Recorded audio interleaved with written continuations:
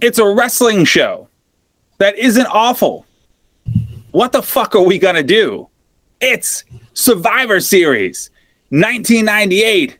It's a deadly game this week on Nothing Good.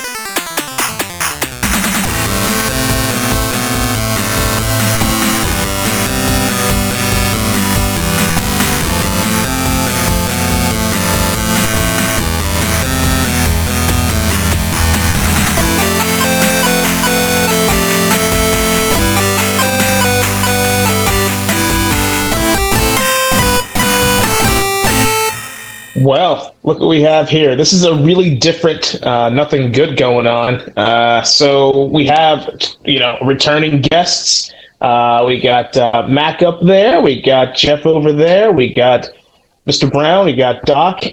So, guys, how you guys doing? What's going on? How you feeling tonight? Feeling good. Feeling frisky. How about you guys? I'm feeling frisky now that you're feeling frisky. I'm really excited about tonight. I'm excited that Noah finally let me out of his basement. Well, I had to let you leave.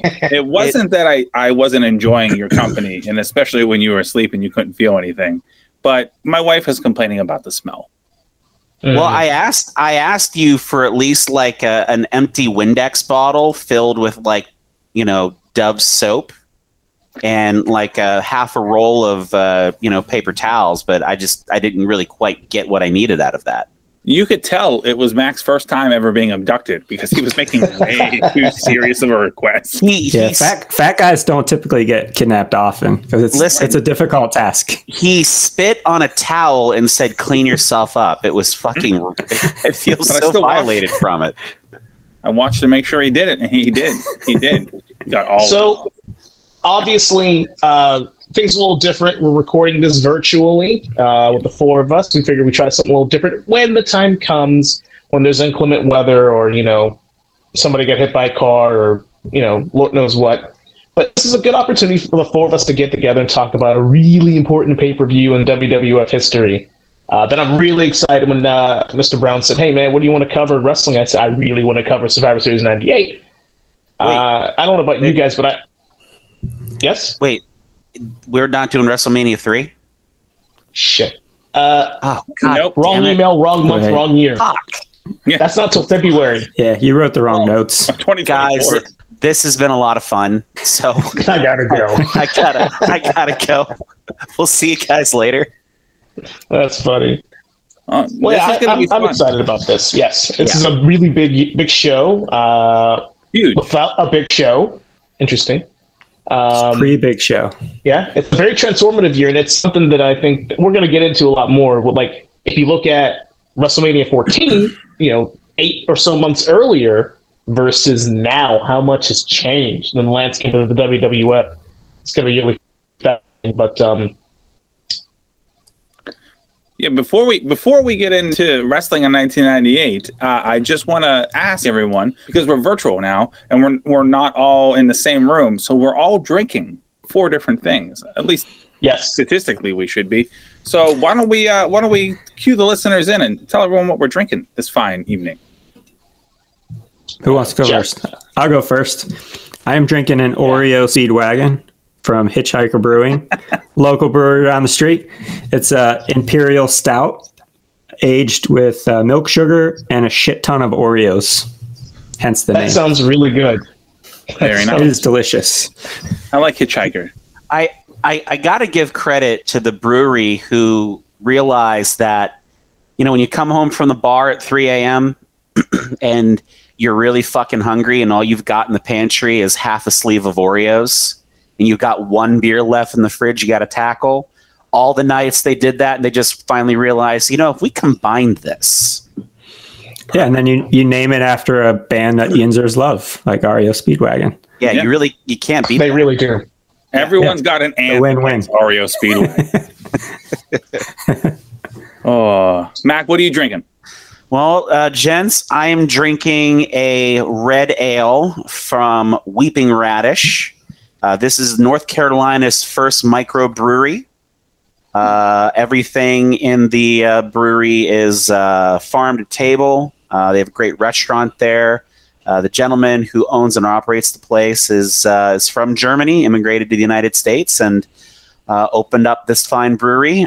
Jeff and myself discovered this several years ago when we all went on a vacation to Outer Banks, and we've kind of made a tradition each year on our way after vacation to stop there and get lunch and pick up some beers. And I save them just for a special occasion, and I figured Survivor Series 98, what's a better time to break it out?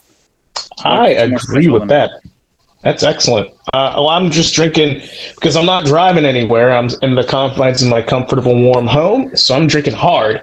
Going all in. I'm drinking some bourbon, G&W, aged 4 or 5 years. I can't remember what the bottle said, but it's really good, and I thoroughly enjoy it. I'm going to get liquored up for tonight. I'm looking forward to it. Beautiful. And then I'll round it out. I am drinking a Sweetwater G13 IPA from their 420 series. Because if you can't decide if you want to drink beer or smoke weed, Sweetwater has you covered for both bases. Just do both. Just to do both. Yeah, you can drink while you drink what tastes and smells like weed. You just don't get high from it. I figured on a show that has both Steve Austin and X-Pac, we need to find in the middle. Yeah. And here we are. You know, I feel like in a future episode, guys, we might need to do a throwback to just all of us having some 40s as we talk wrestling. You know, go way back. We'll see about that. I don't even know where you find them these days. The liquor store. Beer distributors, right? They sell them, right? Yeah. Six-pack shop, maybe?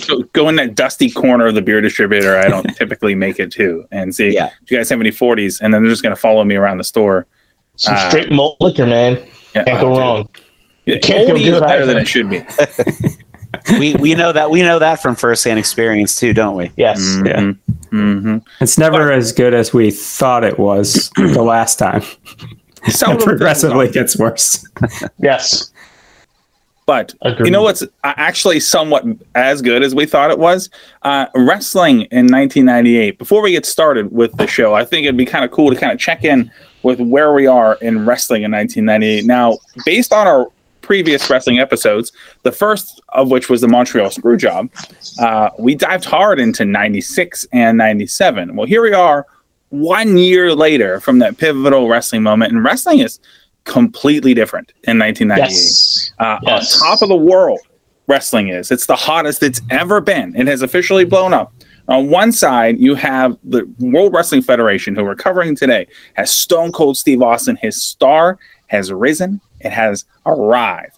And so many people are on the heels of him as the next big things in the WWF. And on the other side of the Monday Night Wars, the NWO is going strong. And as this show takes place in mid-November, Goldberg is in mid-streak in his run.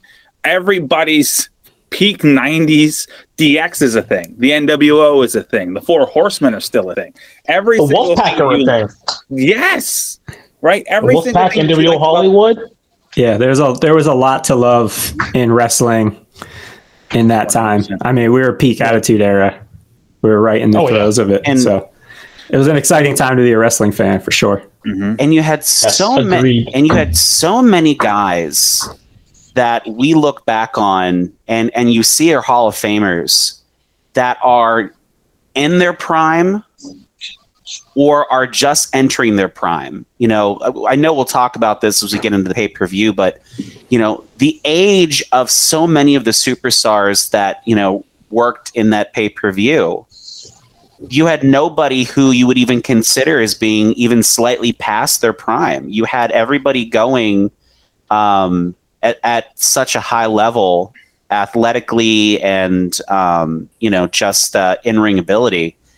I mean, there's Dwayne Gill, you know. Listen, I mean, there is surprise. Spoiler. With the exception of Dwayne Gill, you mean? You just destroyed 1/3 of what I plan to talk about in this podcast by bringing up Dwayne Gill. He's gonna give all the stats of that little league team that he coached. Pasadena Chargers. Yeah, Pasadena Chargers. I love that. That's the only thing that I missed, guys, is my Pasadena Chargers t-shirt did not come in before we started recording the podcast. So I blame the delays in the mail delivery process. Damn holidays here, guys. Supply chain's a bitch. The first thing I noticed about the show, like the first 45 seconds, like the intro, and I was like, the first thing that popped in my head is, and it's always kind of this recurring theme when I watch old pay-per-views, the WWF took itself so much more seriously back then. Mm-hmm. Like, it took, because I mean, look, yeah, it's fictional, it's predetermined endings, yes, and everybody knows this, but in that bubble that is the WWF, in that moment, it was the most important thing. It was a deadly game. So everybody thought they had a shot at the title, and it made you feel like everybody had a shot at the title. Yeah, and that like 4-minute promo package that they put together before the event, which basically summarized the previous 6 months and everything that had happened. Like, yeah, you already know what you're getting yourself into, but like that got me so amped, like going into it, because I'm like, oh yeah, this could be good. There's quality, and then some shit happens. Well, you know, I will give you a statistic of the 14-man tournament and the 28 people that wrestle on this show. Only 9 of them are not Hall of Famers. We put it Dwayne Gill, Dwayne Gill, and 8 other who knows are not Hall of Famers of the 28 people. Headbangers, gentlemen. Yes, Dwayne Gill. Yet. Yep. So. Still time. So here's one last little statistic about wrestling in '98 that I actually kind of want to give you in here. So we all lovingly refer to this time in the WWF as the Attitude Era, and this time in wrestling as the Monday Night Wars. But just 2 weeks before the show, 13 days before the show took place, is the day, November 2nd, 1998, that the WWF overtook Nitro in the ratings and never looked back. They never lost again on the road to this pay-per-view. So for a lot of reasons, this is an incredibly important wrestling pay-per-view. And as I mentioned in the intro, it's actually good, which I don't know what to do with. It's a solid show. People fucking each other. You know, I want to comment about this here real quick before we really move into the pay-per-view. But Jeff, you mentioned something that in recent months, everybody, WWE has had a number of different television shows that have been on other channels, where they did the one show where they were trying to put together artifacts for the WWE Museum, and they were doing these documentaries on wrestlers and performers and everything. And I don't remember where exactly I heard this, but they were saying about how one of the things that they really attribute the WWE's foothold was just how seriously and how fucking good those promo videos were for those pay-per-views. Oh, yeah. Where their editing department and their video teams putting those things together, it's like the greatest fucking movie trailers you ever could come across, pumped full of Viagra, just fucking rock hard for 4 minutes, just balls to the wall. And they were able to, prior to any match, no matter how good or how really pointless it was for the card, could just get you so amped before it started that no matter what came afterwards, you were already at a heightened level of just anxiety waiting for it to go off. So, Jeff, as you mentioned that, I think it's great to kind of just give some props to the video department for WWE, because I really think that helped push them. I mean, on the flip side, WCW, their promos were trash. They were so bad. We've spoken about this at length of how, no matter how big and how, because let's be honest here, it was WCW was a big deal for quite a long time in the wrestling world with the NWO, and no matter how much money they made, no matter what, their promos sucked. It's like they just didn't put enough effort. And maybe they felt like they didn't have to, because to a point, they didn't really have to. Just knowing that Hollywood and Goldberg and Luger and Sting, they're all going to be on the show, I'll tune in. But the WWF, man, they're the machine. And they know how to promote, because they're a promotion. They know how to promote a show. Well, you said it in our Halloween Havoc episode, that WWF is a promotion. A wrestling promotion that promotes wrestling, and WCW was a TV show about wrestling.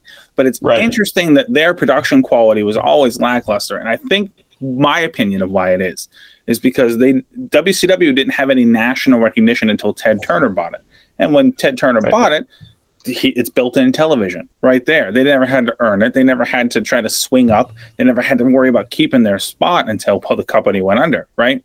But Vince McMahon, he went from regional syndicated programming to national to NBC to filling the slot left by Saturday Night Live in the 80s. So he had to kick his coverage, punch up in his weight class. And since then, it's like, what is the best way to get a television audience's attention? Oh my God, it's good fucking television.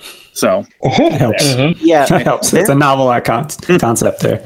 Yeah, Vince always had his eye on what television was going to do for professional wrestling. And, when you look back on his legacy and everything that he really created, that's one of those things that I don't know that'll get talked about because it's maybe not necessarily as big as his character was and what his character did for wrestling.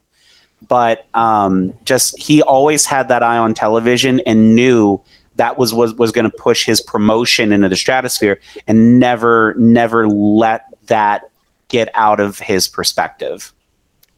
Agreed.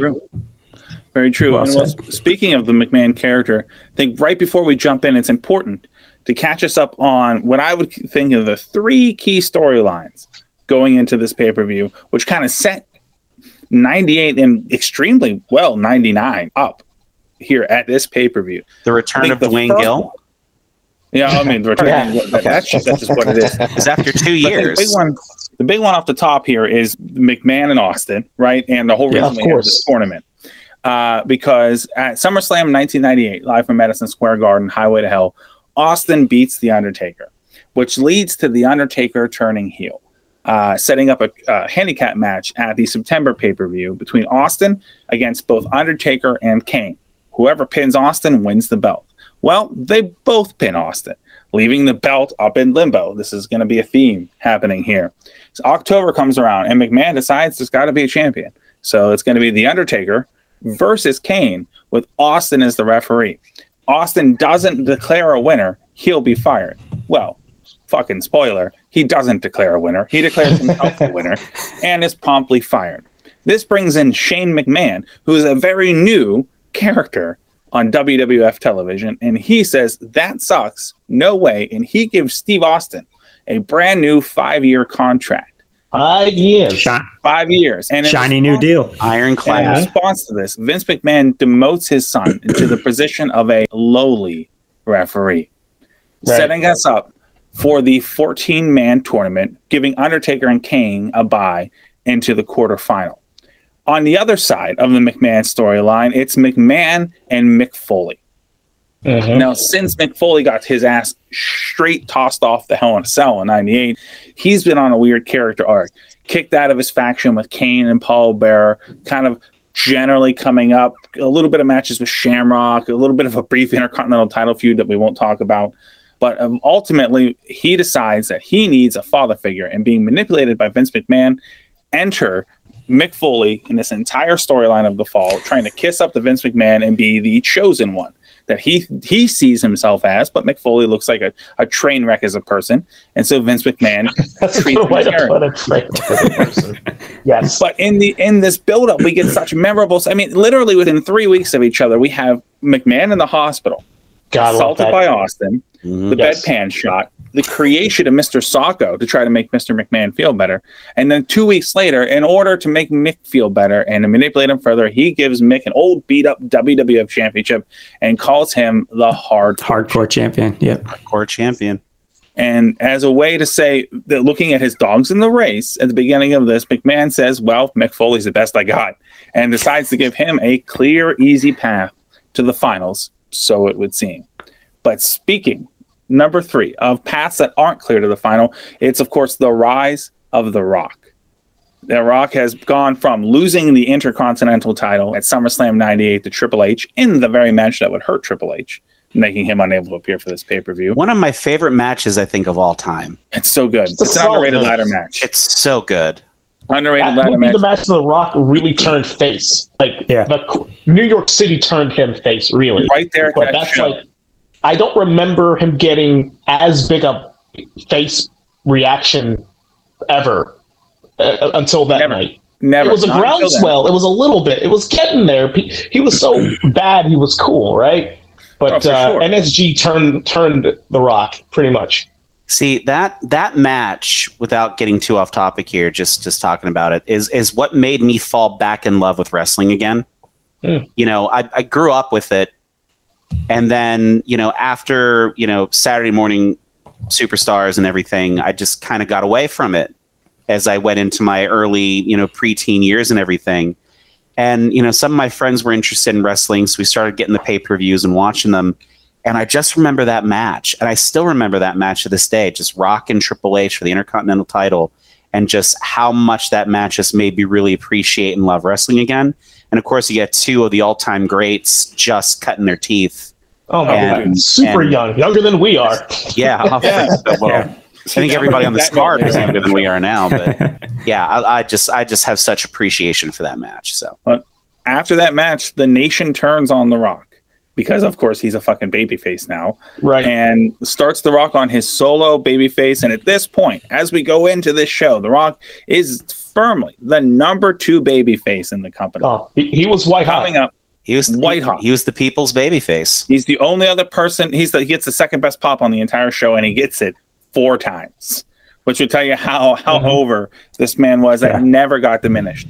But here we are. Those 3 roads all converging into here. November 15th, 1998. Now, there's one little fine detail. That was an excellent recap, actually. I will add this little page here, is that, you know, Rock was babyface, but on top of all that, he had the ire of Vince McMahon because Vince McMahon hates the people, so therefore he hates the people's champion. Yeah, by association.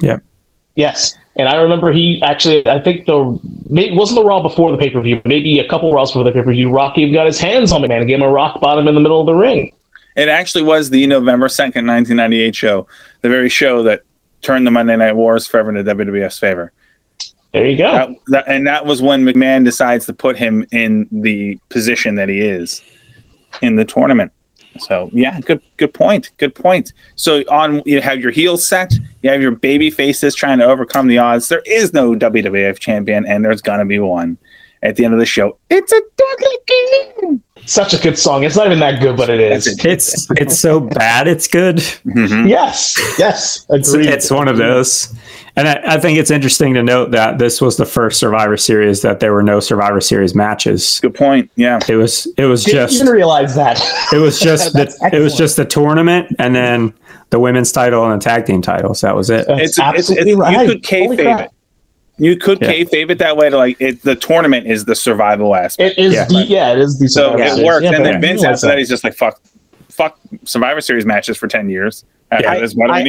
I always love when WWE takes their cherished pay-per-views and just says, fuck this for 10 years. I feel like it happens all the time. Oh, yeah. Yeah. And then eventually they come back to it like this is something we've never even we're bringing this back. Yeah. And the first time ever, a 30-man Royal Rumble. Oh, my God. But yeah, so yeah, I was thinking the exact same thing when I was doing the rewatch of this. Noah, was that the tournament was in fact the Survival Series. But yeah, that's a good point to make. That's a good thing. Well, we've arrived at the show. So, here. First match we got. Matt, do you want to take it since I know?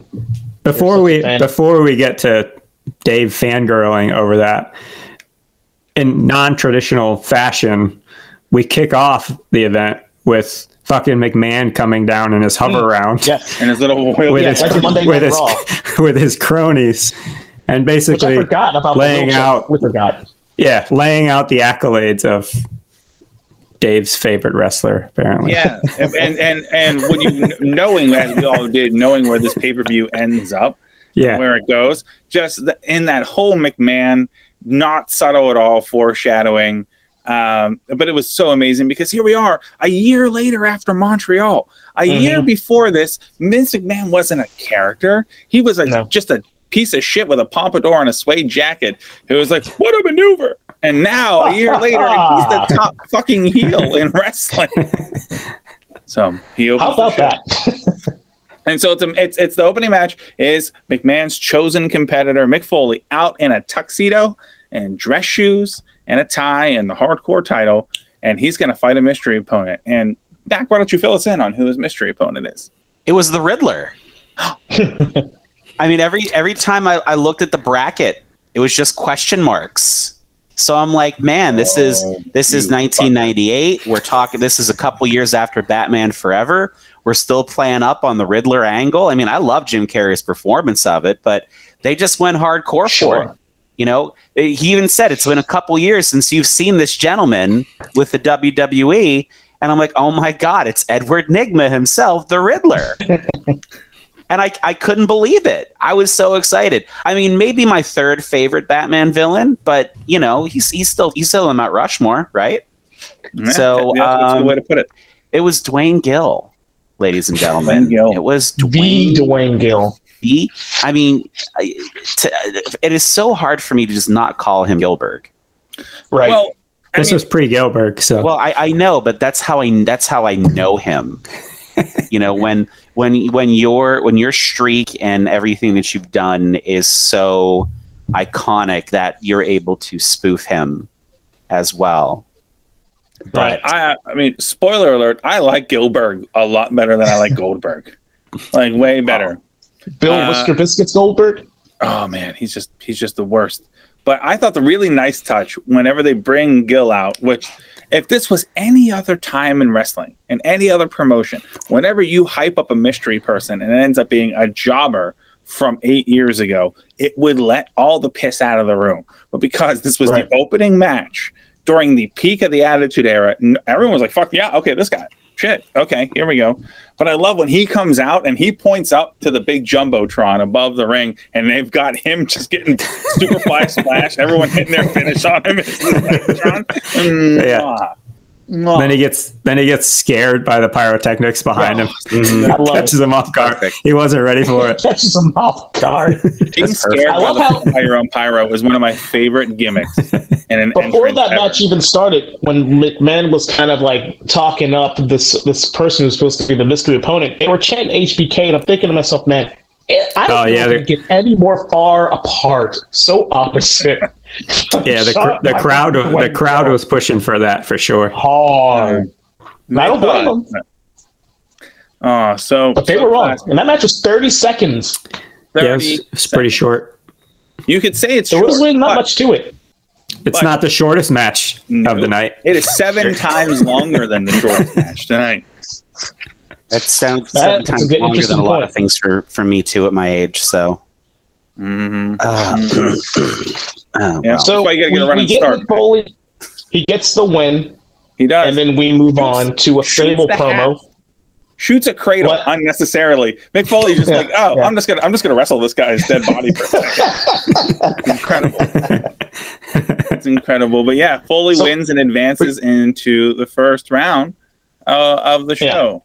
Now, I do ratings on matches, but there's this and one other match. I'm not going to give it a rating because it's a storyline. All it is it's basically an advanced promo, right?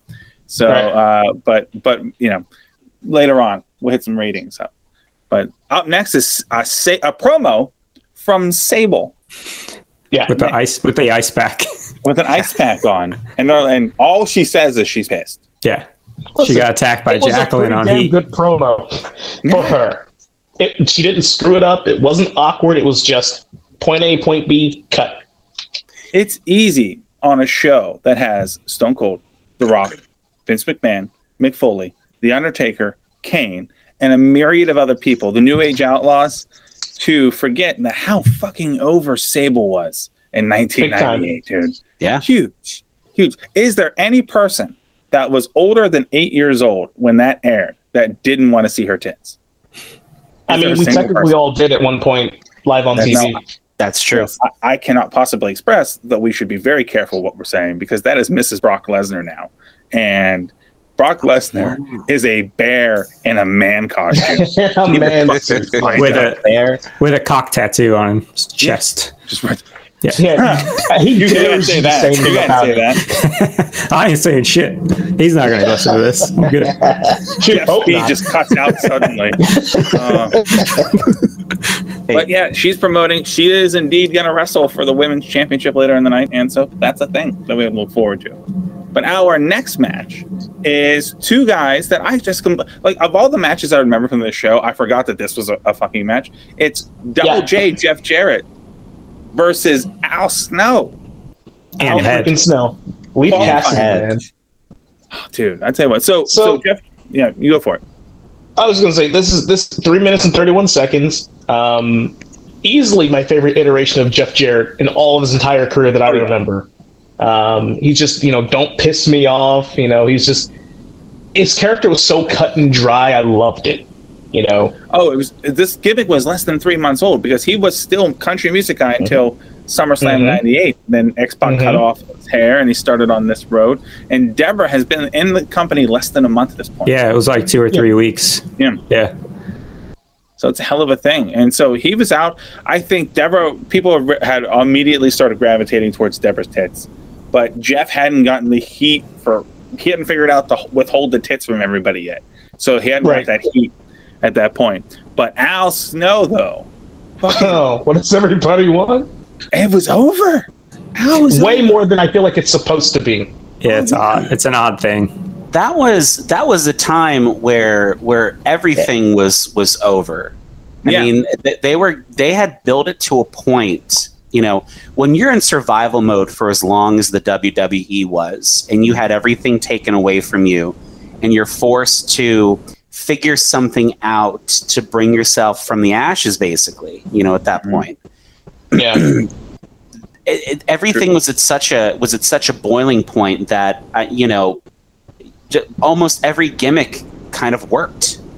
It did. Now Al's one of the very early iterations of somebody who, first of all, journeyman wrestler all his life. He was in the New Rockers. He was Avatar. A lot of he wrestled in basically every promotion. But this is the gimmick one of the first gimmicks that shows up in Attitude Era WWF, having been perfected in ECW. That's right. Right. Yeah. So here's and whenever you hear that age-old adage that there would be no Attitude Era without ECW, the fact that this guy is over because his gimmick is based around blowjobs is a perfect example that there's ECW's influence. Talking about ECW and Al Snow, just when he would enter the ring and they threw all the mannequin heads in when he'd be in the ring, it's one of my favorite things that has happened with intros. For any really wrestler at that point, I think in terms of that interaction with the crowd, that's iconic. With the heads, everyone having the styrofoam heads. Yeah, the styrofoam heads, and just filling the ring and him jumping around and head banging to the head, and it was great.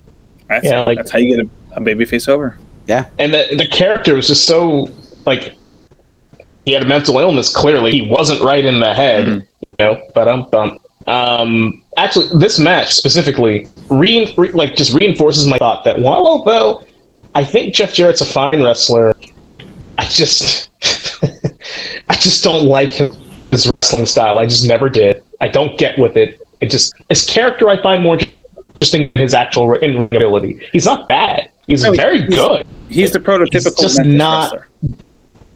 He doesn't do any one thing particularly stand out. He just does everything well, which is a good thing, which is why he's had been around for so long. I will say this. I think it had to have been Al Snow who did the Alabama Jam and missed. I respect anybody who come off the top rope with a leg drop and miss. Yeah. That's some balls, man. You can really hurt yourself. So my thoughts on this match right away, and I'll let you guys jump in, was immediately, about a minute into this match, was that it was already better than 90% of the wrestling we have reviewed on our show thus far, with the exception of Evo and Austin and the tag match from Halloween Havoc 95. This is already we reviewed a lot of WCW, brother. Yeah. This is already good.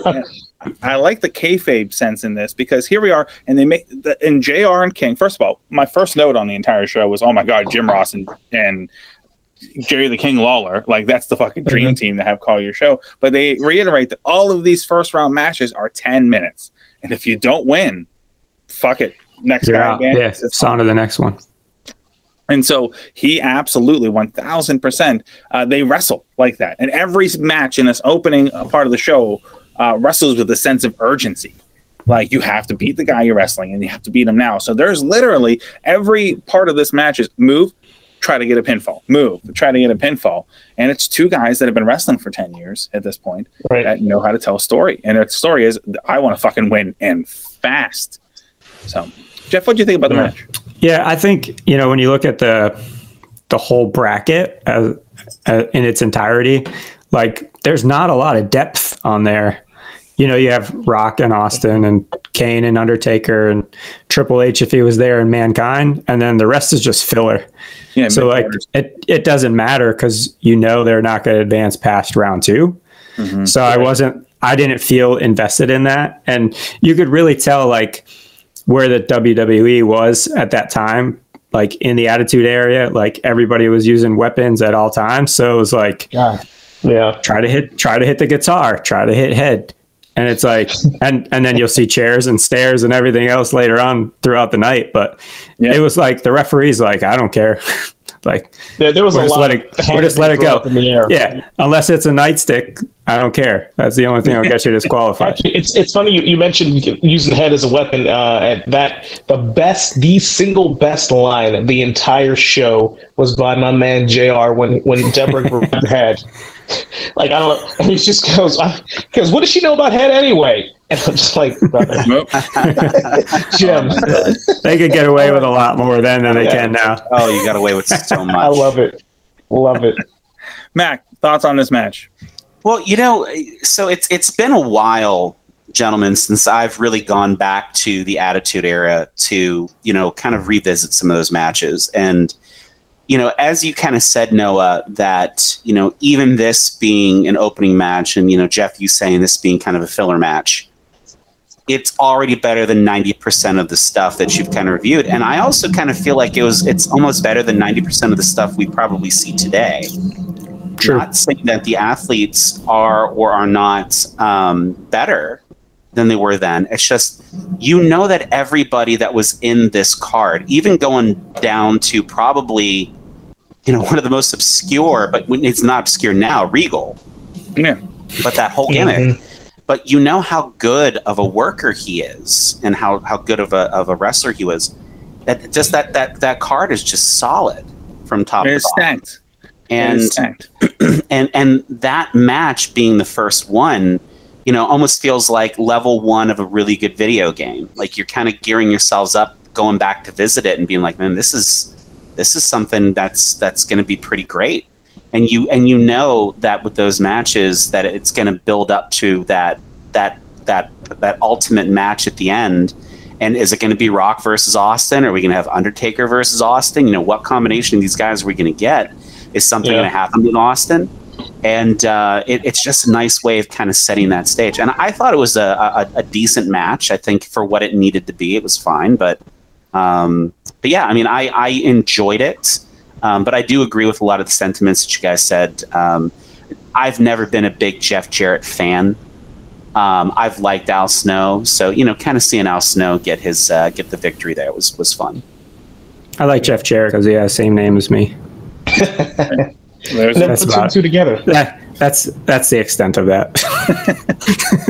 But the finish sees both men try to use each other's signature weapon. Yep. And it ultimately goes Al's favor, and Al Snow wins via using head to his advantage. So I don't know if anyone else felt this way, but I gave this match 2.5 heads are better than none. Yes, they are. It's clever. So we move on to Stone Cold and the Big Boss Man. And I got to tell you, I've been a fan of Big Boss Man, Bray Trailer, for a long time. And it's cool now that I'm going back and doing a lot more research on old stuff, listening to other wrestling podcasts and they cover old NWA or UWF and just, or Mid-South. You start realizing that, man, Ray Trailer has been around for a hot ass minute. Yeah. He was around for a long time. Wrestling a long time. And more importantly, was really good at reinventing himself multiple times. And I think even though a lot of people who might listen to this may not realize that, like, how big of a deal, like, people were younger than us, how big a deal Big Boss Man was in the WWF when he was hot. Yeah, I mean, he was over when he was rocking the baby blues. Yeah, I mean, you figure he came in as a heel initially and then turned white hot babyface. He did. Then he left. And then he left and he goes back to WCW as Big Bubba Rogers, sort of in the NWO, sort of not, until eventually he's brought in just a few weeks before this as McMahon's secret enforcer. Wearing a mask. So there's a couple of notes about the Big Boss Man that I want to say right here. First of all, I adore the Big Boss Man, but I adore the Big Boss Man's theme in this era. Like, that was such an amazing heel theme. Like, there's no way that's a babyface song. Yeah. Right? No. But it's down there now. You're like, oh shit, he's coming out. And that whole SWAT look was badass. It was so good. It made me think, though, that the way he was dressed, which is essentially in street clothes. And so it made me kind of think and toss around. So I pictured to you guys top 3 wrestlers who compete in street clothes. Give me your top 3. I'm going to throw to you, Mac. So are we talking in this era, or are we talking like all time? All time. Well, so I think the list starts with, it's hard to see him in his street clothes. In his jorts. That's who I had as number 1 also. Number 1. In his Cena in his jorts. Yeah. Cena in his jorts. He's on everyone's list. I mean, yeah, he has to be. I mean, I've only rocked a pair of jorts once, and I think the last 20 years. And I mean, at that point, it was even hard for me to see me. So I think certainly no girls did. Yeah. Oh, Damn. that's good. So let me just go ahead and start by throwing the obvious out there with Cena. Gosh, I got to think about who the other ones would kind of be. So, Jeff, I'll turn it over to you. Go ahead and throw some out there. Yeah, so I had Cena on my list. I also had Undertaker in his biker times because he could still move and bump and everything else. He wasn't as slow as he has been in recent years. He also looked like he was gonna sell you crystal meth at a gas station too. Yeah. Kind of a versatile. He certainly could. And then my third was a way throwback, Coco Beware. All right. Okay. The Birdman. All right. What do you now? Hold on. Now, what do you define as street clothes? I mean, street clothes. You're talking like. I'm going to go ahead and first of all and jump on. I don't believe, Jeff, that you mean 80s Coco Beware. I think you mean the high energy, big parachute pants Coco Beware. That is right? what I recall. Yes. Yes, that when he was teaming with Owen Hart. Yeah. So yeah, that unfortunate tag team. Yeah, but hey, it was. I still have both of those guys in the little Hasbro figures from those. That's how I picture Owen Hart, is with the headband on. So I would define street clothes as basically if you could go to a retailer and outfit yourself in what that wrestler was wearing, then it counts as a street clothes. Okay, all right, got it then. All right, cool. All right, yeah. So who's on your So what are list? yours? Oh, me? Okay, Yeah. sure. I'm gonna buck the system and not say John Cena. Although it's excellent call. Please, the top 3. Top 3. Or just 3 in general. 3 in Just general. 3 in general. So, in no particular order, I guess post Shield, Dean Ambrose, Just Incredible from ECW, or most of his damn career, and Sandman, because if that don't get more lounge about relaxing than the Sandman, that man, he wore grandma pants for years. Smart man. The only other person that rounded up my list, because I had Badass Taker and Cena on there as well, was very similar to your answer. I went New Jack. New Jack, there you go. New Jack. That's a scary motherfucker right there. I mean, can we throw a little bit of love to the Brooklyn Brawler? I mean, is there Erwin R. Shyster? Is there IRS. anybody? Is there anybody Yeah. who has been more, in just, hey, you're working tonight. I gotta run to the mall. I gotta find jeans and a t-shirt and let's roll. So, I know it's probably because you wouldn't really think of it this way, but I know in terms of even seeing Mick Foley in this as his wardrobe in this pay-per-view deteriorates, changes. He gets, when he's in that stage when he's wearing the dress shirt and he's got the brown sweatpants. I mean, I could even go ahead and make the argument that those are street clothes that he's kind of wearing. So, and I know we'll talk a lot more about Mick Foley in this pay-per-view, but going back to what you're saying about Boss Man in this, the unsung hero, I think, of this entire pay-per-view being Boss Man. I mean, he was a catalyst for a number of things happening. I swear to God, for a second, I thought the big boss man was coming in. You better respect. You said, "What about me?" Yeah, I think there is a number of people on the show that really get like a nod for really kind of gluing this show together. But it's got a special vibe. But speaking of special vibe and talking about the Boss Man, we get the fucking cover Stone Cold Steve Austin on a wrestling show.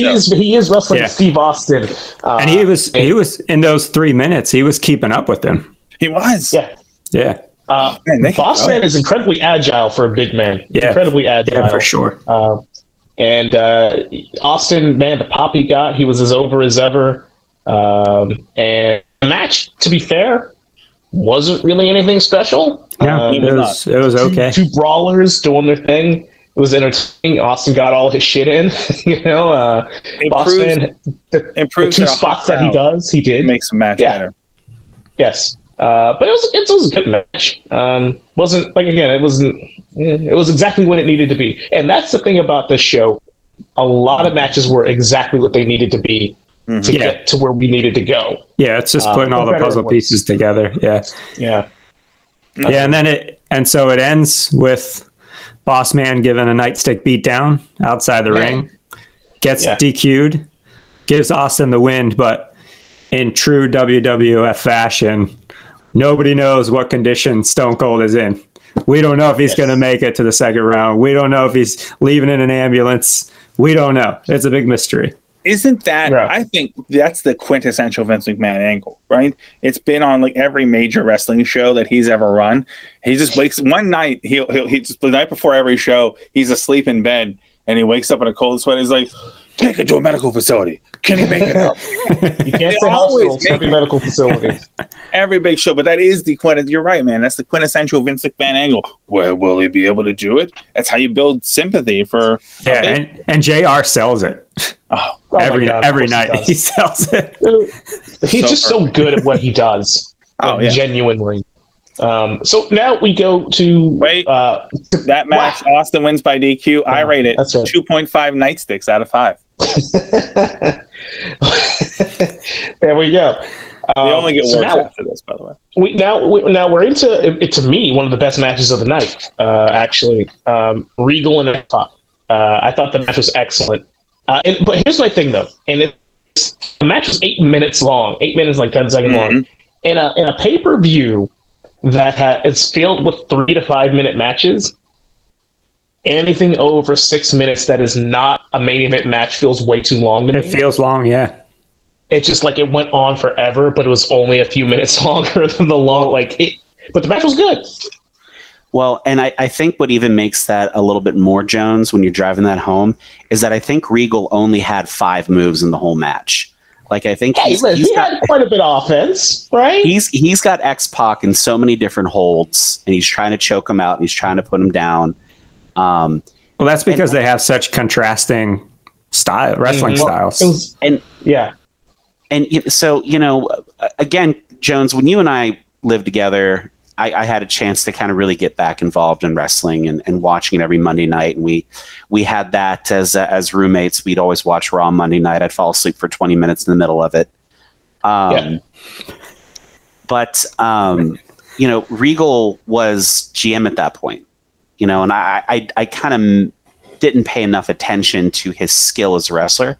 And kind of going back and watching this match, and just like you said, Jeff, their styles are so different, but Regal worked so well in that match to be able to adjust what he was doing to be able to complement what X-Pac was doing. I really enjoyed it. I'm not going to say it's my favorite match of the night, but I just, again, one of those early precursor matches where it sets a tone. We're starting to, in this first round, elevate a little bit into what's going to be coming later. And I thought it was a really fun match to watch again. Yeah, when I was watching it, because I don't really remember that match, and I completely forgot about the man's man gimmick. Oh, right. Until I heard the music, and I was like, oh, fuck, it's that. It's just, I scrubbed that from my mind consciously or something. I forgot all about it. I wrote in my notes, the first two things I wrote, I starred both of them. I'm like, listening to X-Pac's music is like peak middle school, high school for me, the vibes. Yeah. However, this real man shit is not peak Regal. He's a man's man. No, it's so bad. Just too, when you look at Regal as he's coming down the runway for that match, he's half a village person, like from the shorts up, and he's a full professional wrestler from the knees down. He's got the wrestling knee pads. He's got the full wrestling boots, and I'm like, this doesn't fucking work at all. But it's such a strange decision. But you can kind of see where the gimmick that was given to him versus like, I'm also a fucking good wrestler, so I'm going to wear my boots. And I'm a professional, damn it. I am a fucking professional. If you're going to give me I'm going to be a man's man as I'm walking out of here. Yeah. So a couple of interesting notes to add about Regal and what he's wearing and what he's doing here. So first of all, I should come to no surprise that I absolutely fucking love this match. I loved every fucking second of this match. It did not go too long. It should have gone longer. They were inhibited by a 10-minute kayfabe time limit. And there's a lot of reasons why I fucking love this match. But the two things that I gotta, first of all, express is that when he's a man happened, I had a pizza roll in my mouth and I started choking because I had fucking forgotten. Right? Everybody forgot about that. It's like, oh god, no! But then you realize, oh shit, William Regal. Here's another thing: William Regal is 30 here, 30 years old. He looks 38 all the time. He looks 42 all the time. But here's a note of how he looks like Sean Bean in GoldenEye all the time. That's what I think. All the time. Like I always smell something bad, right? Like, but he'd been wrestling for 14 years at this point. 30, but wrestling for 14 years. So you could put that man, and I always imagine that gimmick kind of came up where Vince like, we got to do something with you, pal. Ain't nobody going to get behind a British snob wrestler. And then he just sees some grip with a flannel and a hard hat. You got to do the Vince McMahon arm movements when you do that. Mm-hmm. Yeah. Buddy. Such good shit. But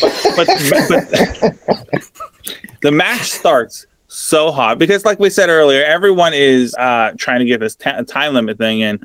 But it's like X-Pac is so fast, and I think Regal is one of those people on the short list for me of greatest technical wrestlers to never be a world champion. Right? Like never got it. Right, never got the thing. But one of the other great wrestlers that never got a world championship from is X-Pac, John Waltman. Dude was like some of the matches he's had matches, quality matches. Every single person who was WWF champion, like throughout until he left, he was just fantastic. But the match had excellent fast-paced wrestling, sensical counters. Mm-hmm. But the thing I want to draw a note to you guys, having all of us watch wrestling for a long time, is they did a spot in this match where X-Pac's on the top. And first of all, Regal, when he went to post him on the top rope, he didn't just lift him over. Oh, he posted him on. He chucked him up there, yeah. He slams him down. You're like, that's such good shit.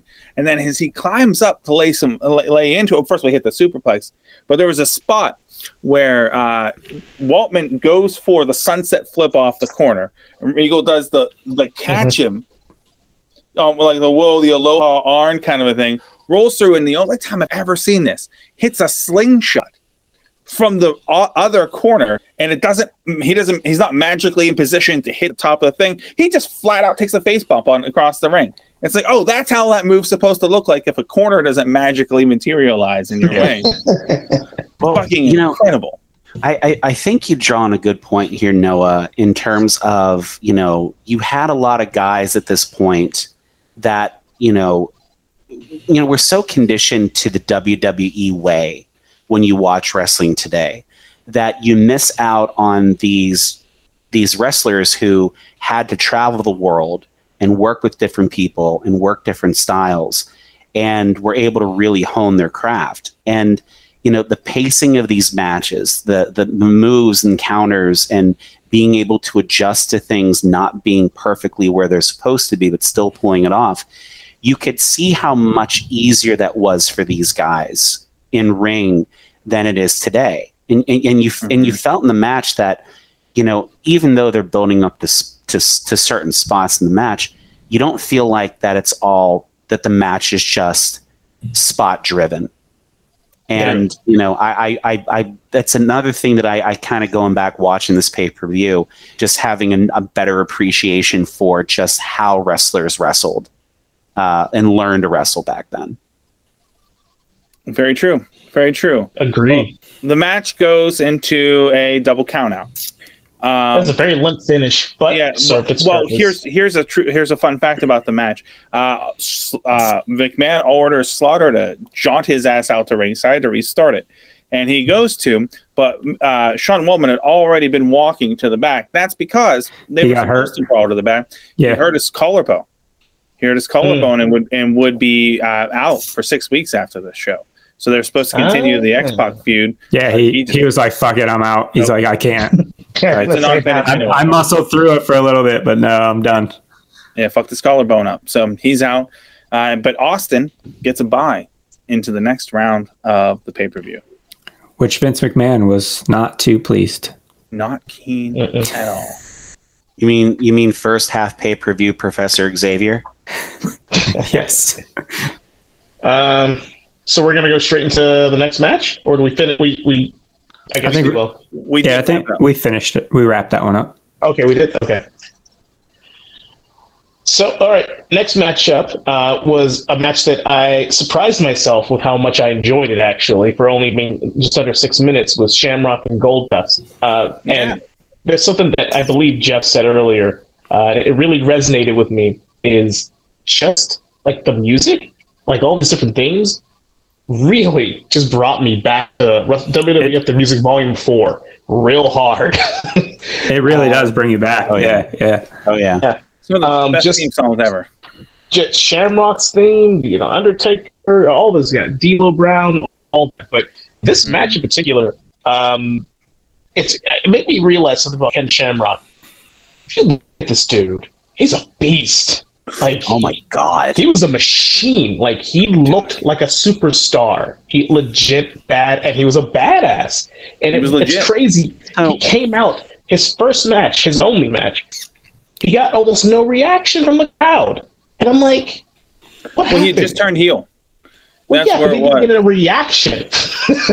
They didn't necessarily boo or anything. They just it was nothing. It was just quiet. Yeah, but I think like if you look at those two guys in comparison, him and Goldust, like he's a true athlete. Like I would not want to run into that guy like in an alley or pick a fight with him. Like I don't want to run into Goldust in an alley either for other reasons. Well, but depends on what year Shamrock would beat the shit out of you. Goldust will do some other shit to you. But Goldust would ask you to beat the shit out of him. and then just spit on him when you're done. And ask for another. Just spit on. Just spit on. It really is unfortunate because, and this is the first time I'm going to mention this. 8 or so months earlier, at WrestleMania 14, Ken Shamrock was a pretty big deal, getting a pretty good reaction from the crowd. He was feuding with The Rock for the Intercontinental title. Yep. As the face versus The Rock being the heel. And now months later, not even a year later, how things have just changed. How the tides have turned a little bit, interestingly. Wow. But the one thing I mentioned about, and I don't have a ton to say about this match, what it was that when I was a kid, because I didn't watch a lot of WCW, old WCW when I was young, a little bits here and there. So I didn't watch a lot of Dustin Rhodes at all. I knew who he was because of wrestling magazines, but I didn't watch a lot of his old stuff. Meet him as Goldust, and as a kid, with being a kid, you're so distracted by the gimmick, flamboyancy, by the androgynous nature of the character that you don't actually. I didn't realize for years how fucking good he was. Oh, he's an incredible wrestler. He's one of the few wrestlers I've ever seen in my life, and I mean this, who makes it look effortless. He makes it look like he's not even fucking trying. That's how good he is. But he's been doing it for decades. Exactly. And it's just really cool to sit down, look at him in 1998 and go, he was that good then too, and I didn't fucking notice. It's a shame. And if you look at the entire card, he's the only one still doing it in AEW. Yeah, for sure. Yeah. The entire show. Yeah. And he also wrestles occasionally for Impact or some other shit. Yeah. And that's it. Like full time, him. Yeah. And I still doing it. And I think that Lawler and Ross said during the commentary that Goldust was 30 in that match in 1997. So you're talking 24 years ago. Yeah. So he's 53, 54 now. And he's still still going and still pretty damn good. I mean, that says a lot. Match tonight. But you're saying about Ken Shamrock, right? The world's most dangerous man, at this point. And have you guys seen Free Guy? Have any of you guys seen Free Guy? No. The Ryan Reynolds movie here, everybody, right? No.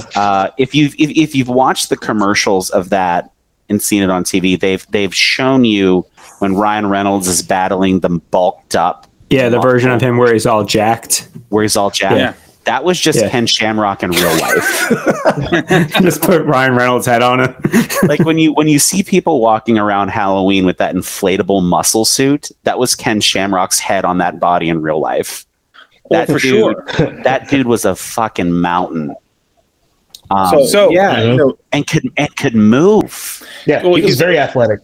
Absolute, legitimately legendary legit fighter. And but unfortunately, that's part of the problem is his physique in this match. And what led to his downfall is because Shamrock was over 8 months before this. Shamrock was super over as a babyface, fighting the Nation, fighting The Rock. Rock is a super hot upper mid-card heel, and Shamrock's a super hot upper mid-card babyface. Unfortunately, over the course of the summer, they started realizing that they're running out of heels for Steve Austin to go with, and so they started grooming Ken Shamrock, started to turn him heel. At this precise time, Shamrock started to let his outside of the ring activities get the better of him and started no-showing a couple of shows. So all of a sudden, he goes from being primed after SummerSlam to possibly work with Austin and be the enforcer, and they start turning him heel, to he's got the Intercontinental title, but he's putting people over on TV. And he's legitimately the bulkiest he ever was in his career is in this run right here. I made it like he's so super jacked. He's like in a can't touch your own back kind of jacked, Yeah, exactly. You put a post-it between his shoulder blades, he's not getting that. Yeah, his arms didn't touch his side for probably 20 years after that point. But it's one of those times but he's like, when you look at it on paper, he's the absolute what Vince McMahon wants. Here's a dude that everyone knows 100%. Is a legitimate fighter. He's a good looking dude. He's built like a brick shithouse and can work. It's just like, what you got to ask yourself. It's like, there's been a lot of people with far worse issues than Ken Shamrock that made a lot more money.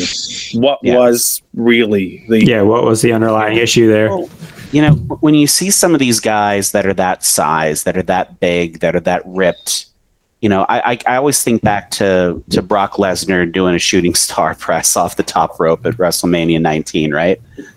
And you're like, a man that size should not be able to do that. Well, what is it? The second match of the night for Ken Shamrock in the next round, he does like an in-ring step-up Hurricane Rana flawlessly. Yeah. Like a guy that size shouldn't do that. He does it in the finish of this match. It was the finish of this match, yeah. The finish of this match, he dives from the ropes with a beautiful snap Frankensteiner and sets up the ankle lock. But makes him tap. I want to do an episode sometimes purely about Goldust because it's fascinating the way how he works and how you can't have two people who look more different than Ken Shamrock and fucking Goldust. I'm gonna hangs in there with him. I'm going to throw out something. You posed the question, kind of, well, okay, he looked this, he was great in the ring, he looked amazing, all this stuff. There are people making money with worse problems. What was the real underlying issue? I think I know what the issue was. If I'm head of talent relations, or if I'm Vince McMahon, or if I'm a corporate officer or creative officer, whatever, and I got some guy who I'm trying to make a big deal, and he's fucking around doing whatever he wants. But over here, I have Paul Levesque, Dwayne Johnson, Mick Foley, Mark Calloway, Steve Williams, who want to just take the fucking ball and run with it. Oh, shit, man. I'm just going to give with these guys because they actually want the shit. Yeah. Fuck this guy because I'm going to keep handing it to you. You're like, well, I don't know. No, fuck that. I see it. Yeah, and if you look at talent development side, like, if you see those guys that want to take it there, like, let them fucking take it there. Like, don't let this guy hold you back because he's hesitant. Yeah, let him just... Exactly. Like, let him be a mid-card guy. Like, that's where you'll fall. That's exactly what happened. But Shamrock does hit, as Dave mentioned, a super sweet Hurricanrana, which sets up the ankle lock, which is a move that he got over. That move was not over before Shamrock, and Shamrock got the goddamn ankle lock over. And it's a WWF shoot move, and he taps out Goldust. Well, you believe it when he does it. Yeah. Like, it looks painful when he does it. Yes. Yeah, it's like I tap out. Yeah, you believe he's going to snap that shit in half. Yeah. So good, dude. So good. But my rating for this match was 2 untouched backs out of 5. Okay. So the next match, The Rock, and what should have been Triple H, but still coming off his injury.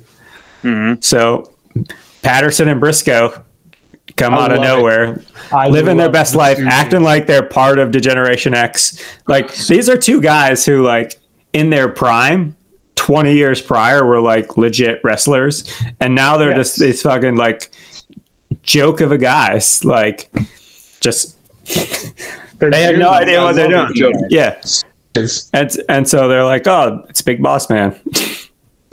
The Patterson and Briscoe. First of all, when The Rock is fucking over, as soon as that music hits, right? Oh, yeah. Fucking DX is over, because as soon as that fucking music hits, and then Patterson and Briscoe come out, and they're fucking over.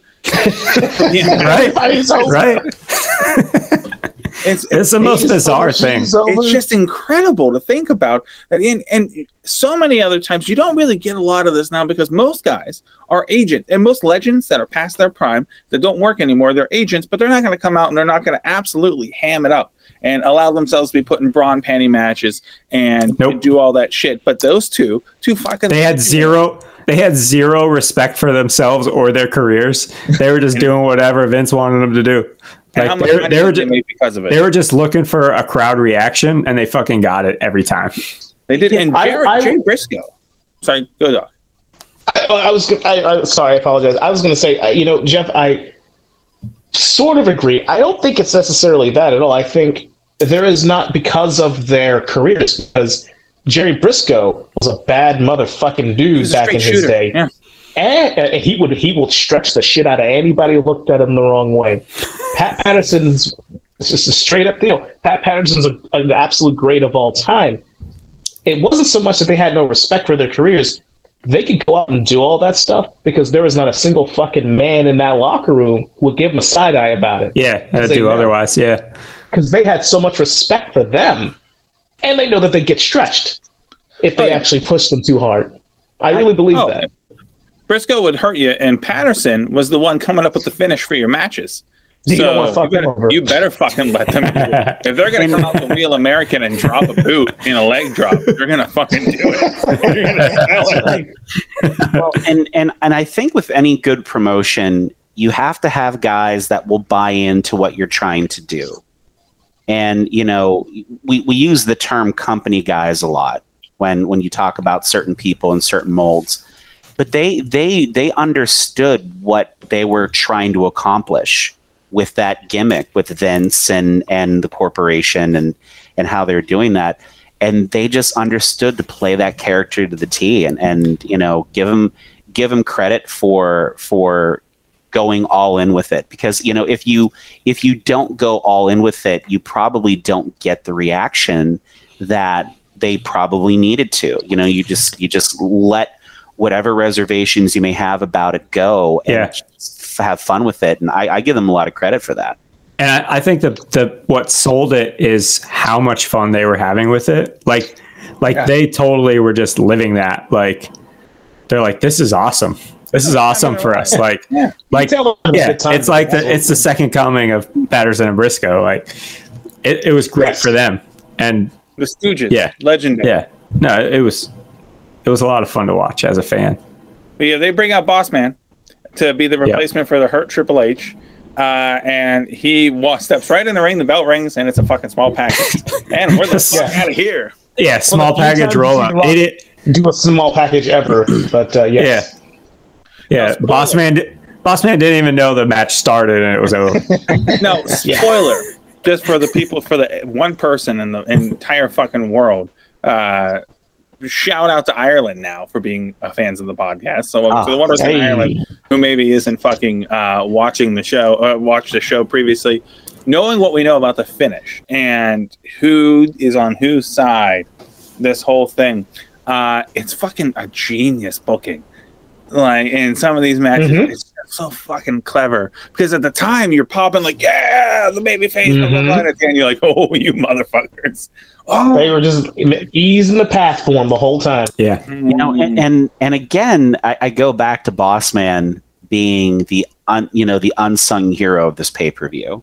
Just the role that he was able to play, driving the story at all these points in time, because as we get into what ultimately happens at the end of this pay-per-view with The Rock, which I will or will not spoil at this point.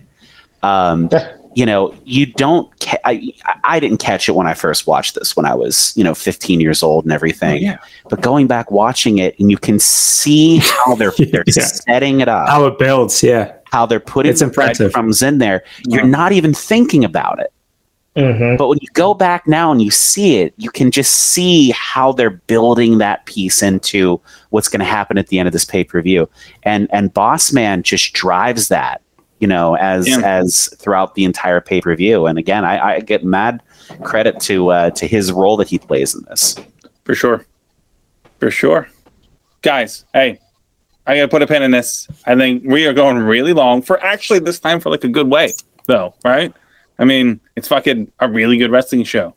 So instead of not paying attention, why don't we put a pin in it? Let's take a couple of minutes, and then we'll come back in about 30 seconds on the listener's most preferred podcast service. You guys good for that? Yeah, I'm down. That's for me. Yeah, right. I desperately needed your consent before I proceeded.